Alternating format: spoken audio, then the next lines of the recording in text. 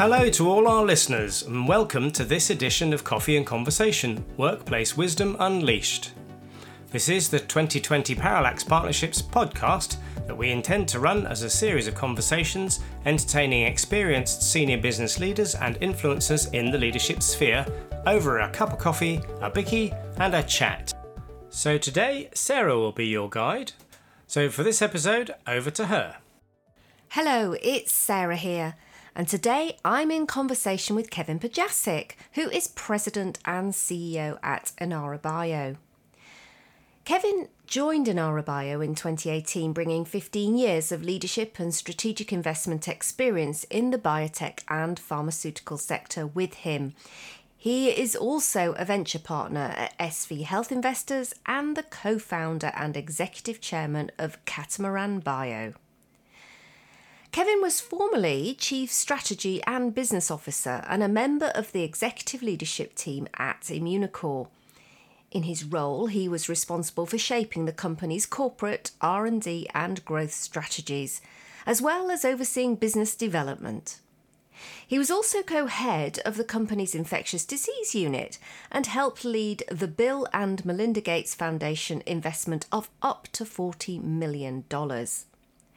Prior to joining Immunocore, Kevin was president and CEO of Quartet Medicine, a company he co-founded in 2013 while an entrepreneur in residence at Atlas Ventures.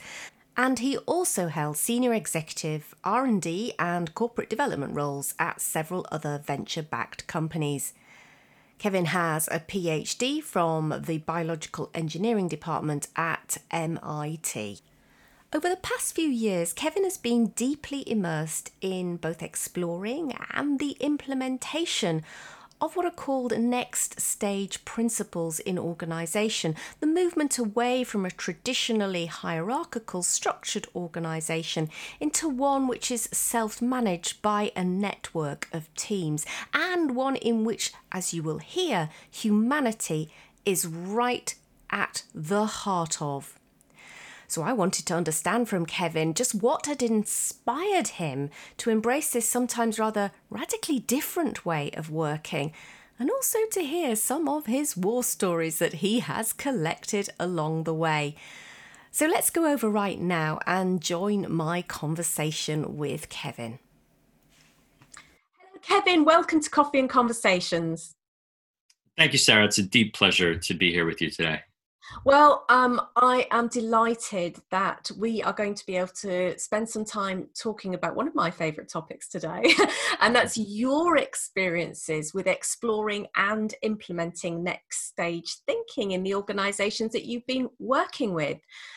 So without further ado then, let's just dive straight in and begin the exploration. And I suppose I was thinking about, I know you and I have been having conversations about this for some time now, but it would really be good to hear about how you first became interested in next stage thinking, and particularly what ideas really appealed to you. No, I think that's a great place to start, at the beginning in some ways. I think for me, and I wonder if maybe this might be a common theme for folks, my initial entree to this was driven primarily by a belief that there must be a better way. In the organizations and companies I'd been in before, there was something left wanting. And so it was really a desire, an exploration, a search for what could be a better way. And so I think nicely this happened to coincide with my move to the UK 4 years ago. So I'd been a first-time CEO in a venture-backed biotech in the US. The opportunity to move out of that role and move family in our life is a great time to reflect and consolidate on what's important and where the learning edges are. And I felt like, something inside of me was saying, I need to explore this, and there's got to be a better way. And it just so happened that as I started that journey, the company I ended up at, we working with a sort of a brilliant thought partner at that company, were able to go on our own journey of setting up a division in that company to put some of these practices to work. And I think, in seeing the need for finding a better way and then experimenting with the concepts of next stage organizations in a safe space and an established company, I think really sort of opened that door for me to see, how some of these concepts can really put to work, and the benefit they can have for the people on the team and the productivity and whatnot. So that to me was sort of the start of the journey and the road in, if you will. Perfect timing then, the alignment of the stars in some way. Indeed. Yeah. And now we're going to delve into more detail about some of the core elements that allow, I think, a leader to bring next stage thinking into practice. But maybe just as a little bit of context, you could pick out some of the highlights of how you've tried to implement this in your working life since that time, and then we'll go into some of the deeper bits. Yeah, definitely. And I think, for me, it's been the thing that resonated with me first in these concepts of these next stage organizations was this concept of autonomy.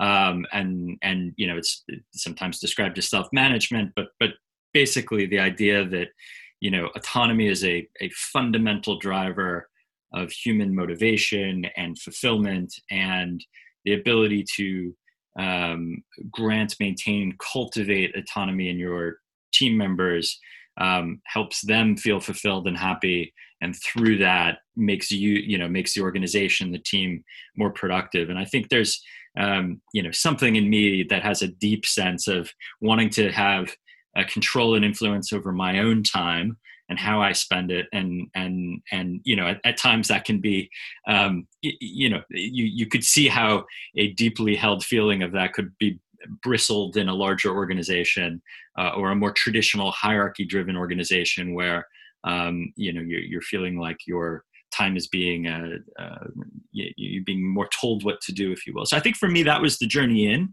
and the thing that resonated first, I guess, as I've spent time thinking about this and putting it to work, I think the other components have really come to the fore. And so I think the idea of being a purpose-led organization, having a set of resonant values that are really authentic to the people in the organization and deeply mean something is something that I've developed a better sense for over time. I think coming into this, you could say, yes, I understand values are important. Yes, I have values, but until you really feel that inside of you and have that as a motivating force in how you do the work and how you organize your teams and what you measure success on, I think that's a journey I've gone on and have a deeper sense of now.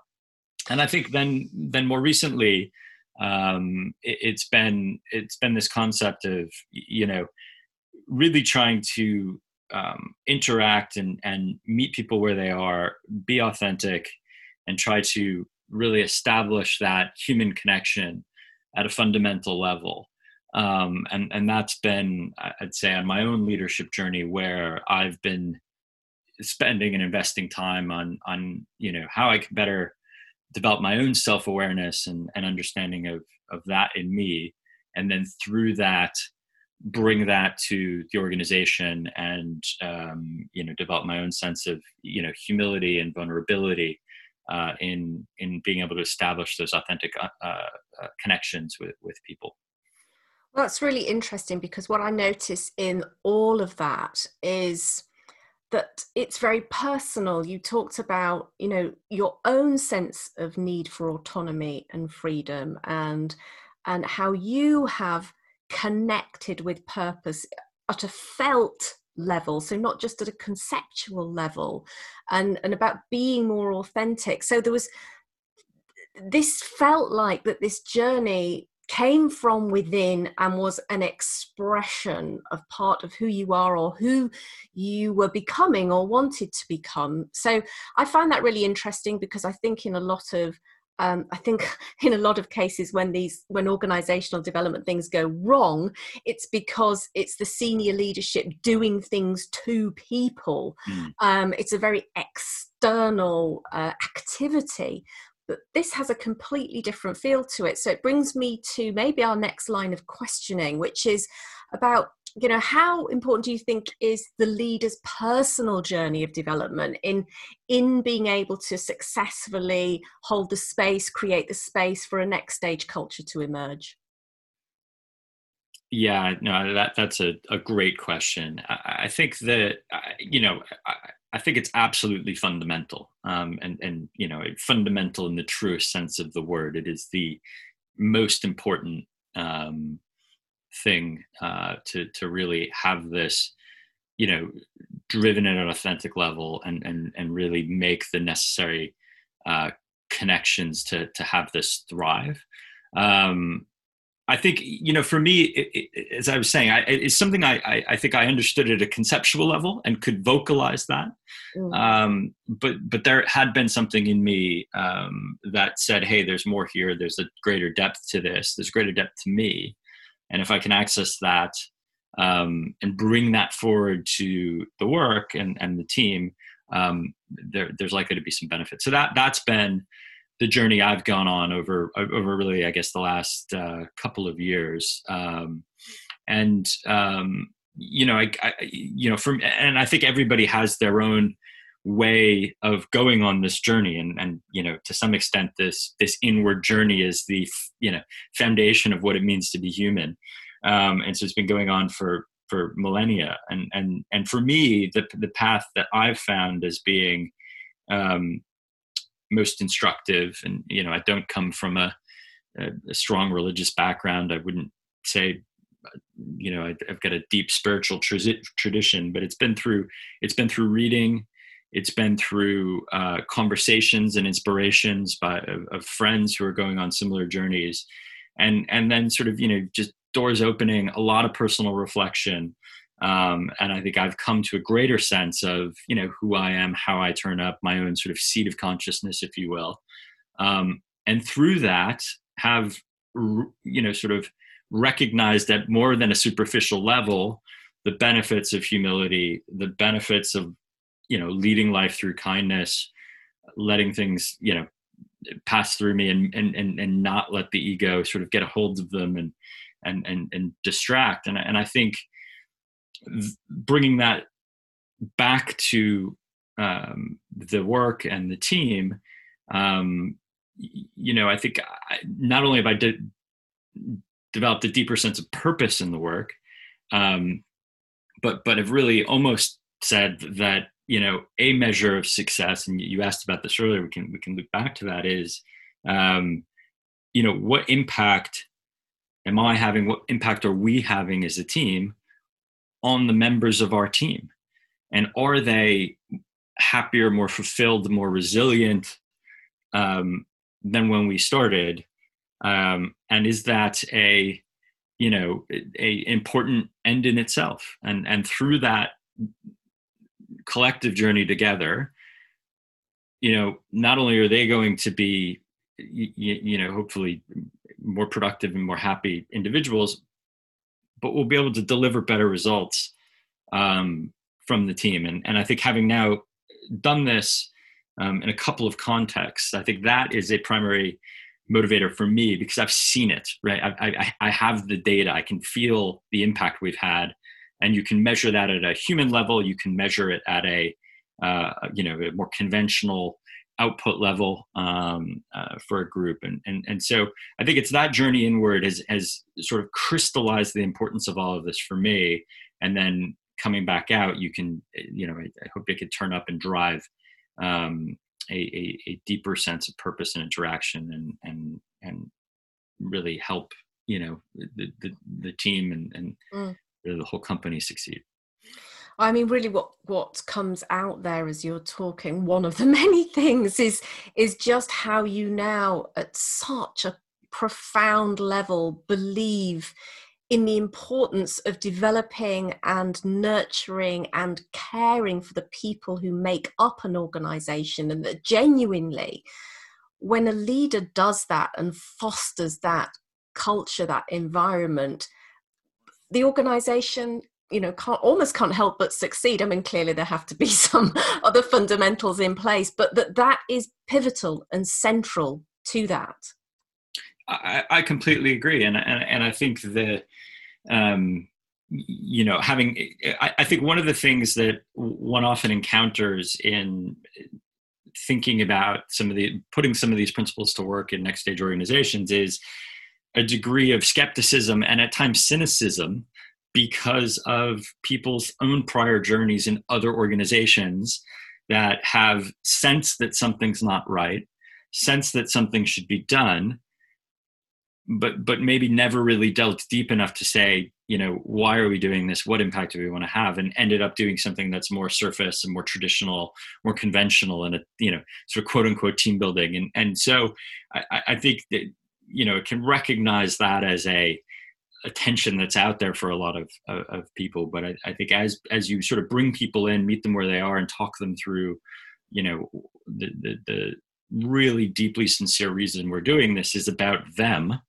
You can usually break through that. And I think you can, I've seen that benefit. I mean, we just, in terms of measurement here, I think the team we worked with prior to the company I'm in now, I just think about the conversations I've had with people since then who, have gone on a challenging journey, that there's been a lot of ups and downs, and, they can point to the fact that the work we did together, they're more resilient. They're able to deal with these things much better than they would have otherwise, and survive and thrive through that challenge.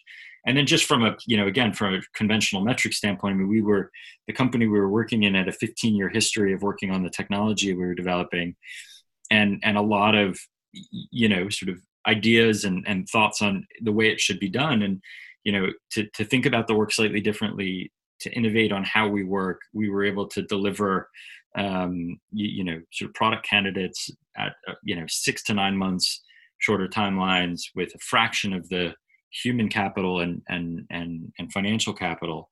And to the, I think the astoundment of the rest of the organization. And so I think, at many levels, I think this way of being, a way of working, starting with, the people first, as you said, pays dividends for the organization.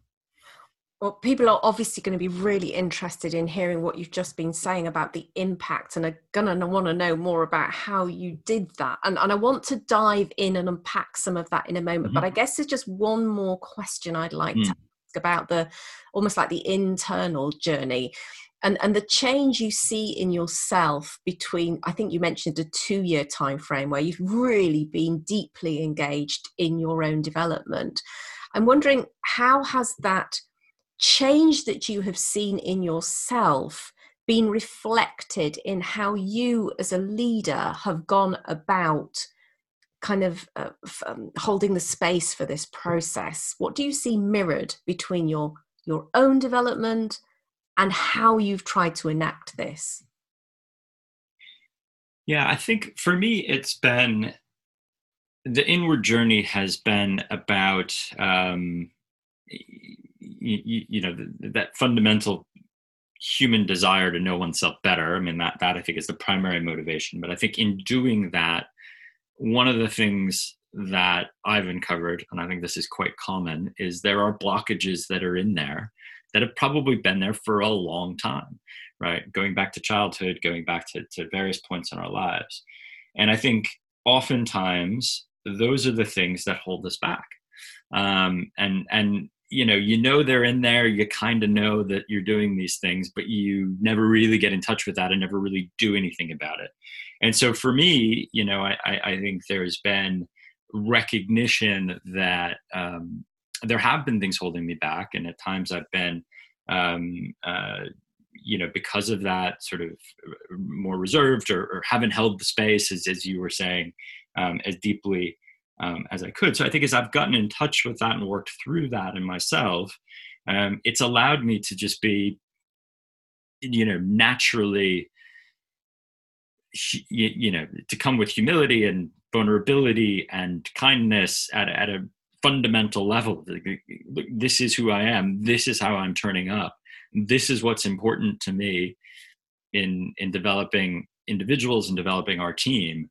And I think there's a depth, recognizing that depth, working through some of those blockages that I had, I think then brings just a deeper level of authenticity to it. And again, I think that it is a fundamental level of authenticity. It is who I am.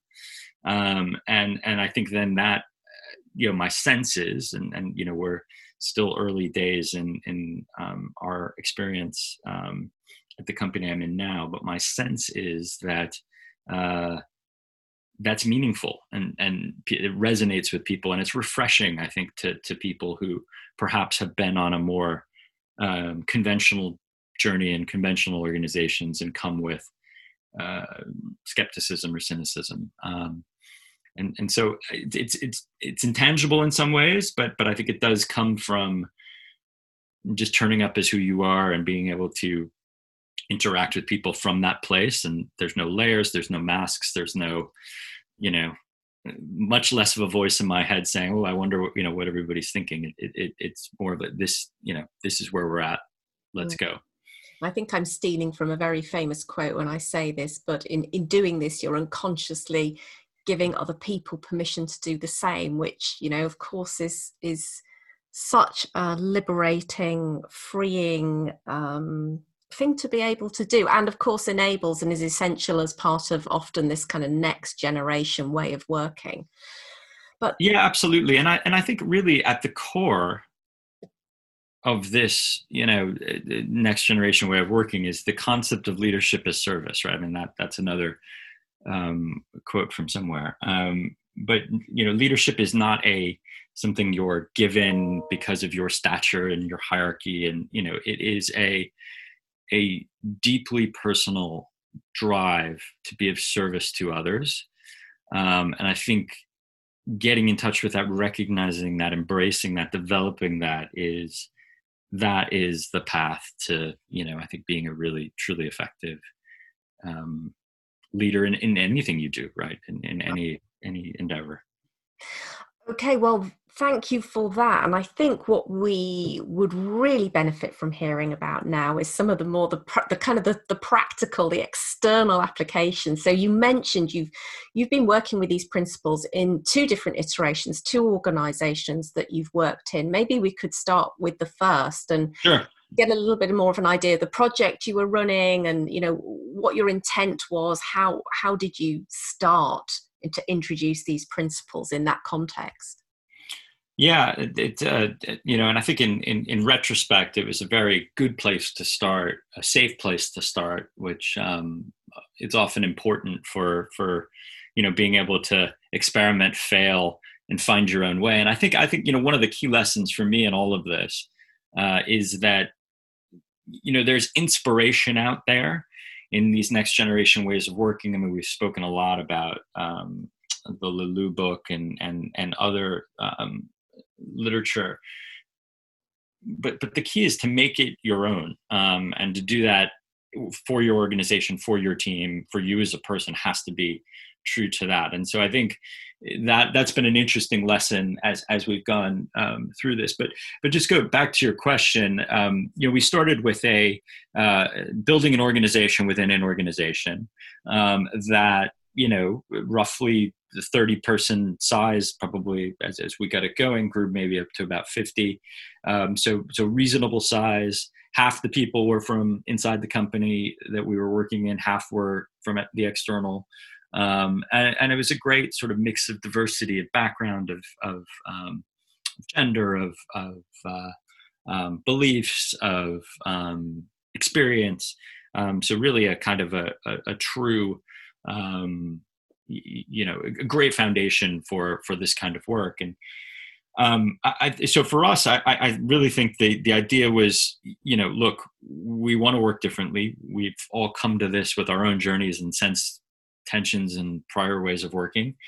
Folks earlier in their career, maybe less so, but in a lot of ways are completely open to, exploring new ways of working. And I think for us, it was just starting with some conversations of what does this mean? What does this mean to us? What is our purpose? How do we turn up? How do we help each other in delivering on this? And then sort of sensing and responding. And I think that was one of the things that was also clear, is that, you could go in with a plan, but if you're not bringing people along, then you've got to adapt. And I think one of the other key learnings, just reflecting back on that, was that I think that one of the limitations we faced, especially as we moved into more autonomous ways of working, self-management concepts, was again, a fairly fundamentally driven human behavior that manifests in our group as a lack of self-confidence, but really deep down inside is fear, and fear of failure, and fear of this just not working.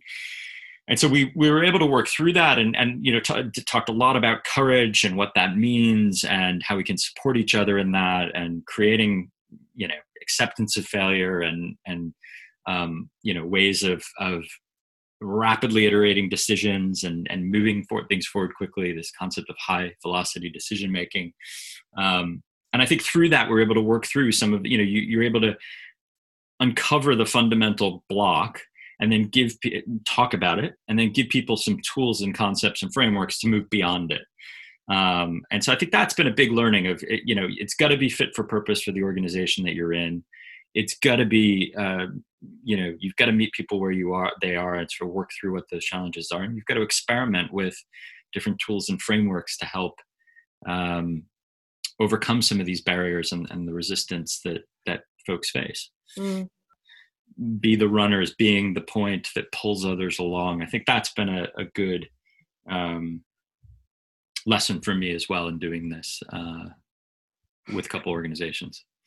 Yeah, I mean, you really make a good point there about identifying those people who immediately resonate, because I think, again, the difference, or the more traditional tendency is to want to apply these and dictate the flow of how communication happens, or how ideas are transmitted from above, and it's difficult to shake off very deeply conditioned ways of working that all, if not most if not all of us have experienced, and actually hand it over to understand that some of the most effective change happens virally from within, which I think is what you're pointing to there.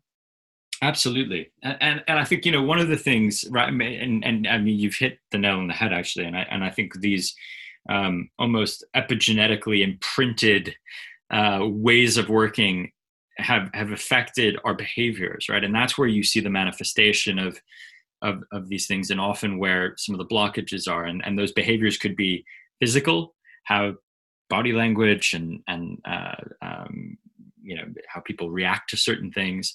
But it's also in the language that people use. And I think that's something I've become very attuned to as well, and try to emulate language that is open, that is kind, that is forward-looking, that's embracing, versus limiting, and trying to move beyond we all have limiting beliefs. It's important to talk about them, but in those limiting beliefs are real opportunities for growth. And the more we can sort of bring those to the table, work through them as a group, and then move beyond them, that's where you see these sort of catalytic moments of, just breaking through, and all of a sudden that something that was hard, or you were stuck, you're just, you go from that moment of stuck to just light years ahead quickly. And so I think you're right. I think that, but it's getting in touch with those, right? And I think, this is where a leader's journey, especially in our industry, right? In a science-led organization where we're kind of all scientists at heart, the things that have allowed you to be successful to this point in your career are almost the things that will take you to that next level are completely independent. It's like learning a whole other set of skills. Now, a lot of people will develop those along the way, and it's not you're starting from scratch. But increasingly, as I talk to younger emerging leaders in our company, it's sure, follow your passion for the science, stay close to that, add value and help there. but go elsewhere, read elsewhere, talk to people elsewhere, expand those horizons, and develop that side of you, because that, I think, ultimately is what's going to be help people be successful as a leader. So I think you explained some of the highlights of some of the changes, the behavioural changes you saw. Maybe there are others you'd like to highlight, but I know, when people are grappling with this, one of the things they want to know is, what didn't go so well, and how did you respond to that? Or even looking back now, what would you do differently? So yeah, I'm sorry, Kevin, I'm asking you about 4 questions in a row there. But no, that's okay. That's the great set of questions. I think, I think it does come back to pacing. And I feel like the times so there's the pacing question, and I think there's also a question of the altruistic nature of next generation organizations and how sometimes that meets the cold reality of running a business. So I'll come on to that in a minute, because I think there's something there. And I think as one thinks about the tensions and sort of, the edges of this thinking, where do they sit within companies and within societies, I think that's an interesting one. The pacing, I think, has been a very important lesson learned. And I think at times when we were doing this work the first time, there were times where we went ahead and we needed to pull back. And oftentimes that was, people squealing in some ways, like, wow, this is a lot, or, how am I, I'm struggling to make all of this work. So I think that for me has been a very good lesson, and to develop that patience, the ability to sense and respond. And I think it all ties back to the fundamental that each organization is a unique set of individuals, a unique purpose that will need a, bespoke solution for them. And so again, I think thinking about this as a experiment and a journey and a desire to improve the way we work, but recognizing that it's not a, off the shelf, here's a Harvard Business Review case, put it to work, and off you go. So I think that's all kind of interrelated in there and important. And so you really got to have the channels of communication to be able to listen to people and have them feel comfortable telling you that, I don't get it, or this is too much, or what about, should we be going there instead of, in one direction instead of another. So I think that's been a good lesson. And then I think, the spirit of this with people at its core is, I think a fundamentally altruistic view of organizations, of leadership, of human development as a means until itself, and an ability to deliver a more conventional end for an organization of patient benefit, societal benefit, shareholder value, whatever measure you want to use. However, I think there are times where, either, people are opting out, there isn't the right fit with members of the team and the direction the company's going. There are just the natural realities of running a business, your constraints around finances or direction of travel. And I think there has to be a recognition that you can always be true to the spirit of this, but it's not going to stop you from having to make hard decisions and making hard decisions about people and about change of direction for businesses and whatnot. And so I think there needs to be an awareness there in leaders that practice this to not lose sight of that, and to basically be able to hold both of these things in the same space and know when to, explore, ask, and probe, and when to decide and move. And I think, I'm not sure I have any answers there. It's just a tension that I feel as a leader of the company, and one that, I'm live to and try to equilibrate on daily. Yes, I was hoping you were going to give us the magic solution there, Kevin, and how you do that. But yeah.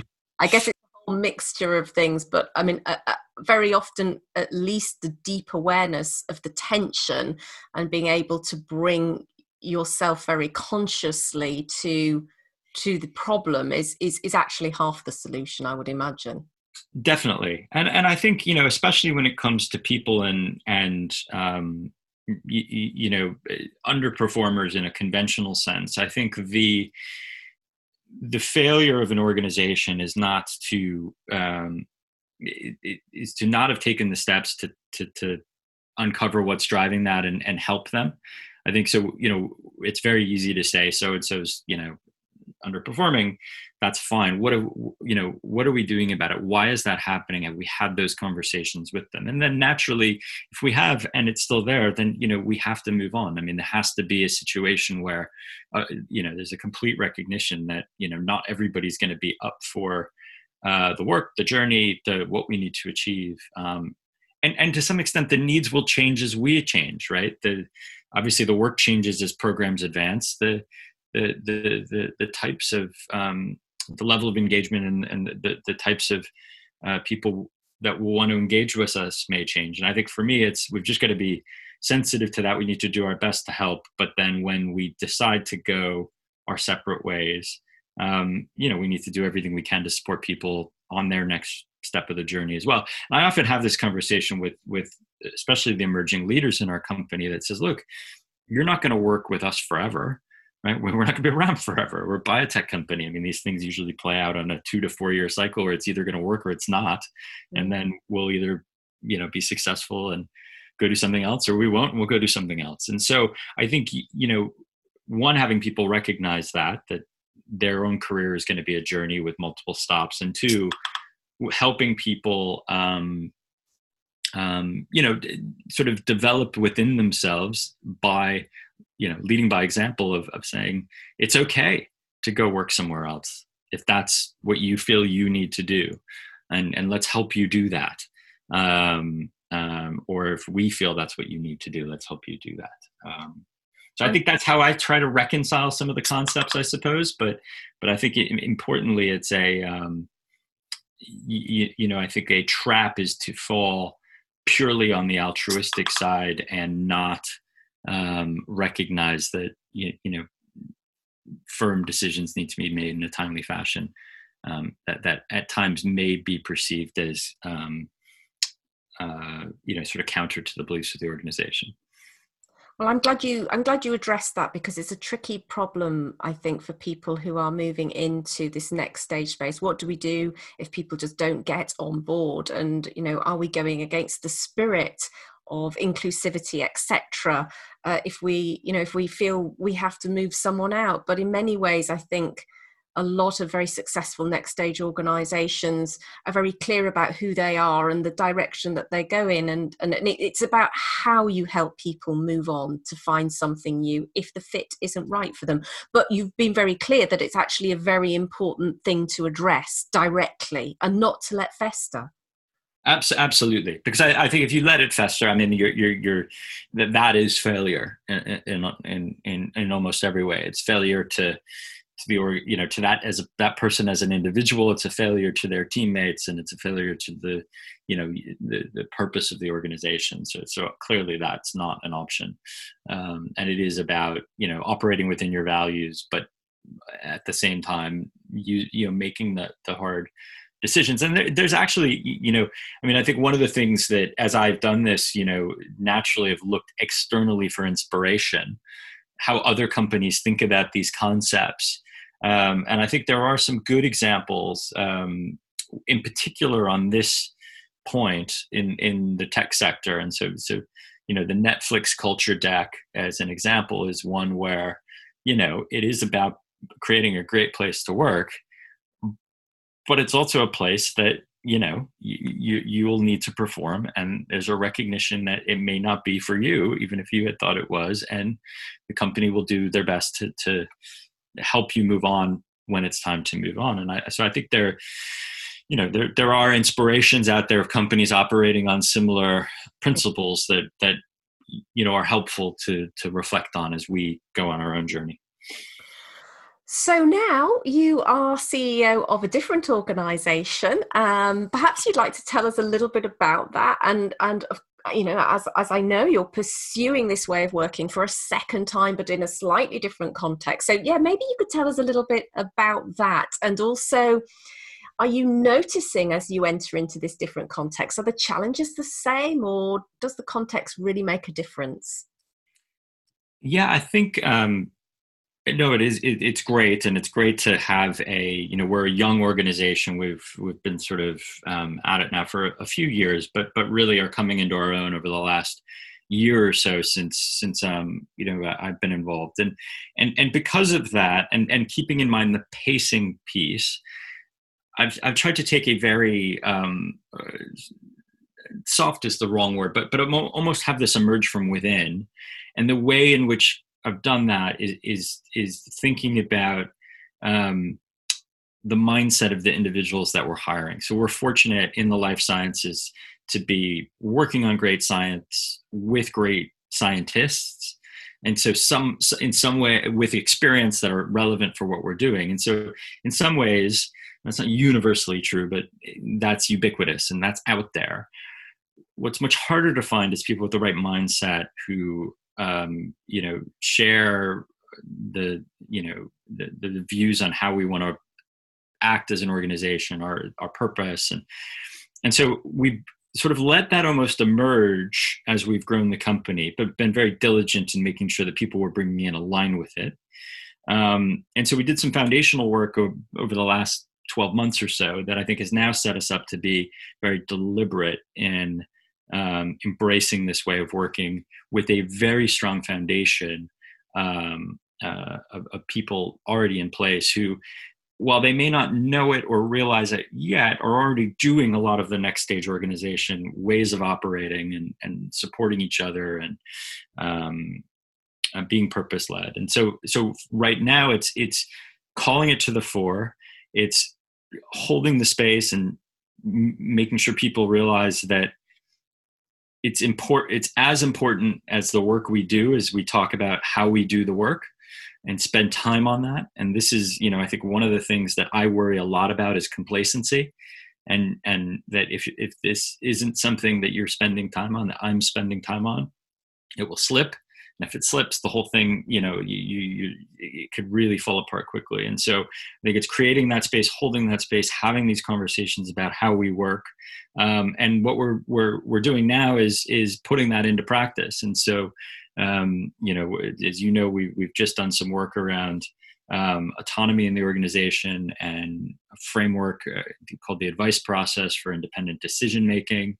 We're reorganizing our project teams away from the traditional function-led hierarchy to interdependent nested teams, and empowering new leaders to help lead that work, and creating new channels of communication, which I think has been especially challenging in the COVID era we're living through, but also a great opportunity to experiment and try new technology and new things. And so, I think we'll see where it leads us. I think we're still early on this journey, but I think having taken some of the lessons around pacing and patience, and sensing and responding what the team needs and when they need it, I'm really excited to kind of see where this goes and to see how it mirrors and drives the more conventional arc of the company as we make medicines and bring them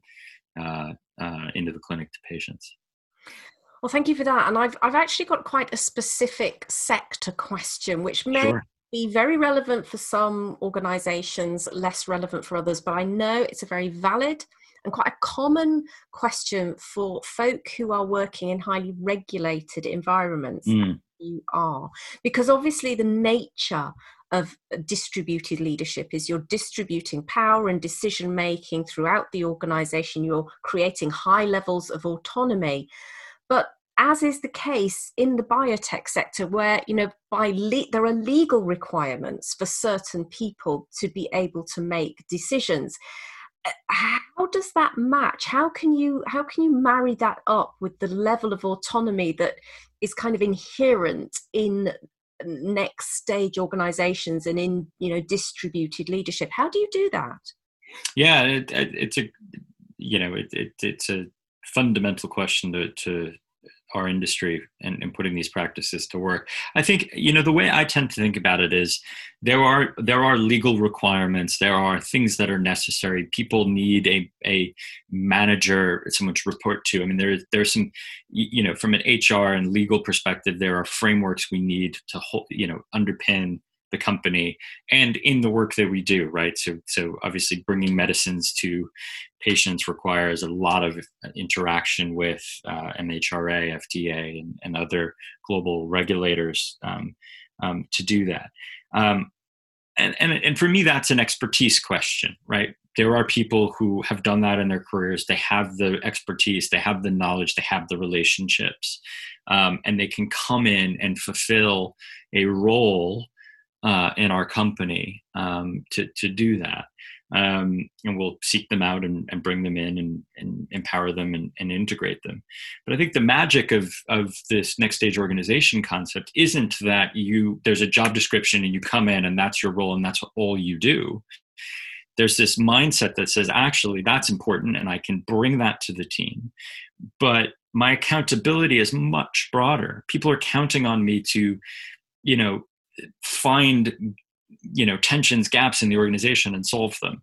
And so I actually think that there's quite a natural way of doing that, because everything we do it's highly technical, requires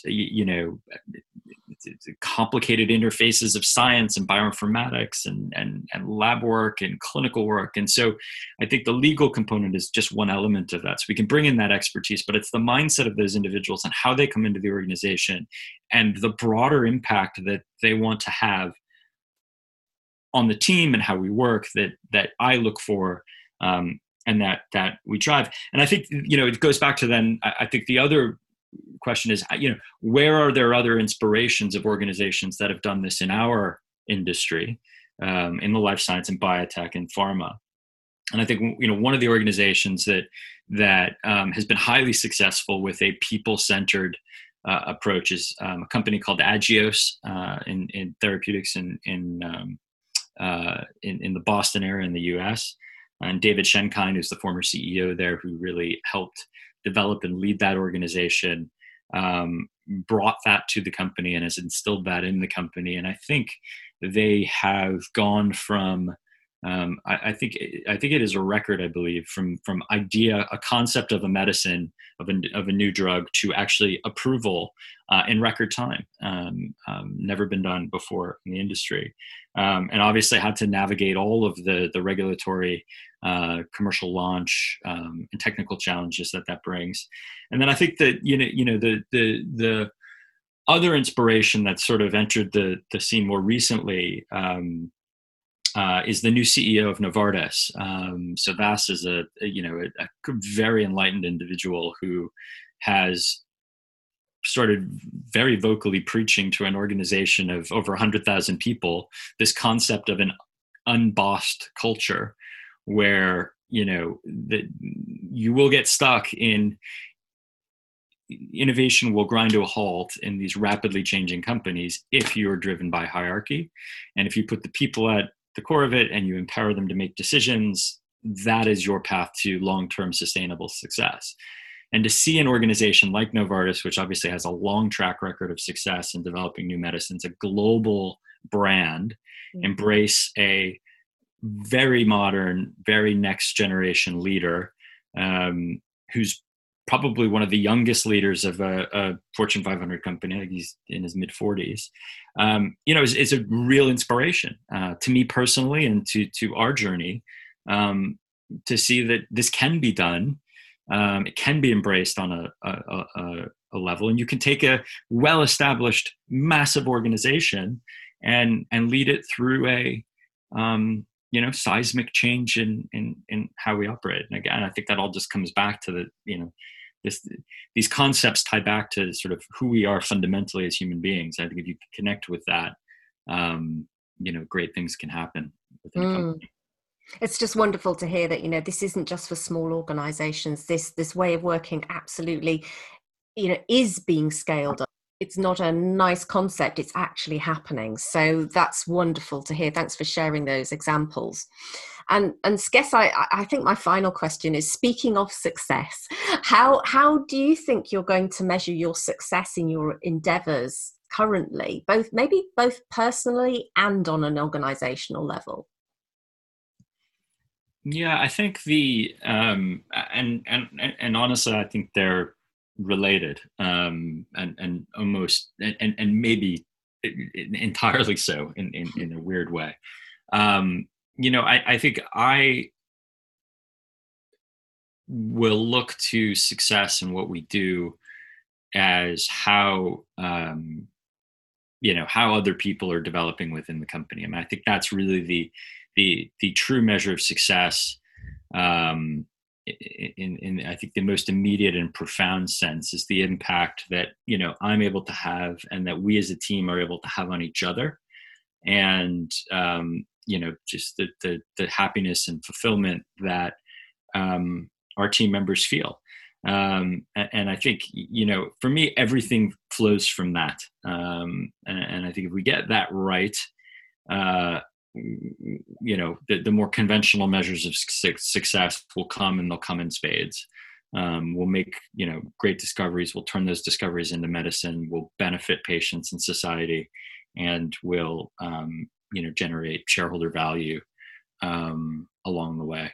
And so honestly, I think that's how I would measure our success organizationally. It's how our people develop and succeed, and certainly, in the immediate sense, that's how I'd measure my success. Yeah, I mean, I think the recognition here is our industry it's really hard what we do, right? I mean, especially an early stage company, you're taking a breaking discovery out of an academic lab and then trying to turn it into a medicine that's going to treat a horrible human disease that nobody else has been able to do before, right? The likelihood of success of that is infinitesimally small. And so I think, it requires a sort of boundless optimism in order to even attempt that. But I think if we were solely measuring our success on whether we are able to do that or not, I think that's our ultimate purpose. That's our ultimate goal. But success, there's, I think more fundamental success we can have along the way, and hopefully we get there. But in the meantime, we can, be kind, be humble, and focus on, just helping each other out and become better versions of ourselves. Well, that's a wonderful place to end our discussion today. So I just wanted to thank you for sharing in such an engaging and inspiring way your personal story, which is so intertwined with how you show up and have created space for next stage thinking in the teams and the people and the environments you've been working in. So thank you so much, Kevin, for taking time out to be with us today. No, thank you, Sarah. It's always a pleasure to have a chat with you, and I really enjoyed the conversation. Thank you. Well, I hope you enjoyed that rich and inspiring conversation. There's just so much to be learnt. So thank you so much to Kevin for taking part in our podcast today. As ever, let me finish by sharing a quote with you. And that's about the true nature of leadership, which is well illustrated by Simon Sinek, who says leadership is a responsibility. It's not about being in charge. It's about taking care of those in your charge. So that's all from me. Let me hand you back to Chris, who will finish the podcast for today.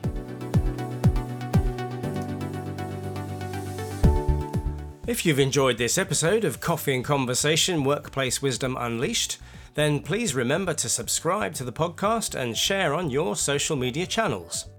Equally, if you would like to give us some feedback, suggest future guests, share your stories, or find out more about leadership, team and organisational development, we would love to hear from you.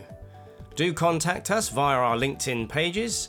These links can be found in the description associated with this episode. Ready to unleash your workplace wisdoms? Well, what are you waiting for?